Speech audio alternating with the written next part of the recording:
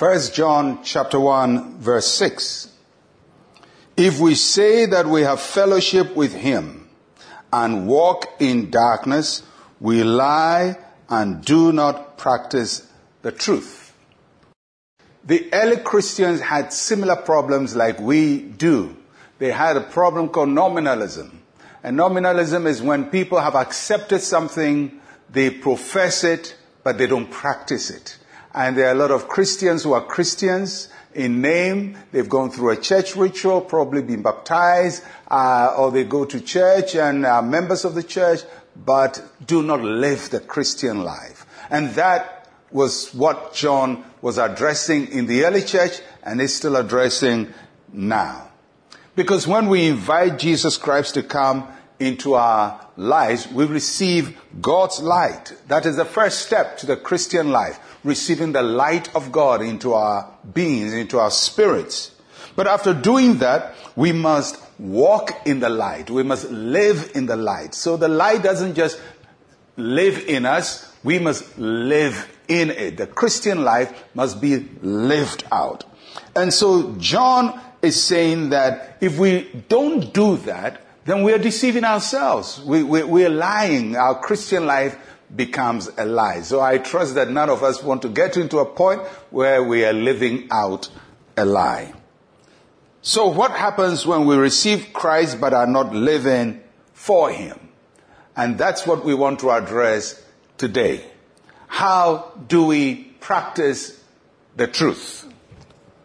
In order to practice the truth that we have received, first, we must know the truth. We must know the truth. The truth is not just an information. The truth is a person. His name is Jesus. But we know Jesus through the Word of God, by encountering the Word of God. And we know Jesus through the Holy Spirit. So, for us to know the truth that is Christ Jesus himself from the Word of God, we must go beyond memorizing Scripture, quoting Scripture, and knowing verses of the Bible. We must rightly divide the word of truth. That means we must be able to properly interpret Scripture. Not just know verses, but interpret it well. And one basic way to interpret Scripture well is to read all the Bible in the light of Jesus Christ. So when you read something in the Old Testament, you have to see how it squares up with Jesus Christ, because he is the center of the Christian faith. We must know God's truth. Secondly, we must receive God's truth. After knowing it, we must receive it. The Christian life is a different life from all other lives. Jesus Christ says that it's a life that is on the narrow road, and the rest of the world is on the broad road. So many times what Jesus tells us to do is very opposite from what our culture tells us to do, what society tells us to do, and what we want to do. So when we have discovered the truth of God, we must receive it. We must allow it to form our foundation for life.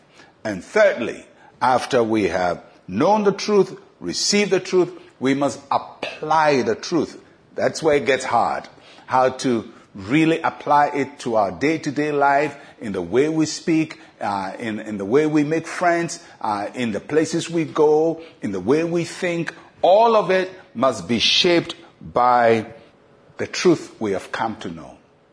It's not always achievable every day, but that is the endeavor of the Christian. That is what we strive to do. That is what we work our way towards, that we will know the truth, receive the truth, and apply the truth. And until we do that, our lives will be a lie.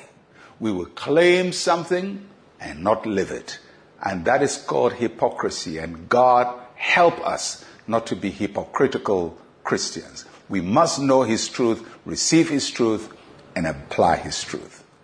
Let's share a word of prayer together. Say with me, Heavenly Father, help me to be true to you. I desire to live the life you have given to me to your glory. In Jesus' name, amen and amen. Well, I'll be with you again tomorrow. I'm Pastor Mensa Otabil. Shalom, peace, and life to you.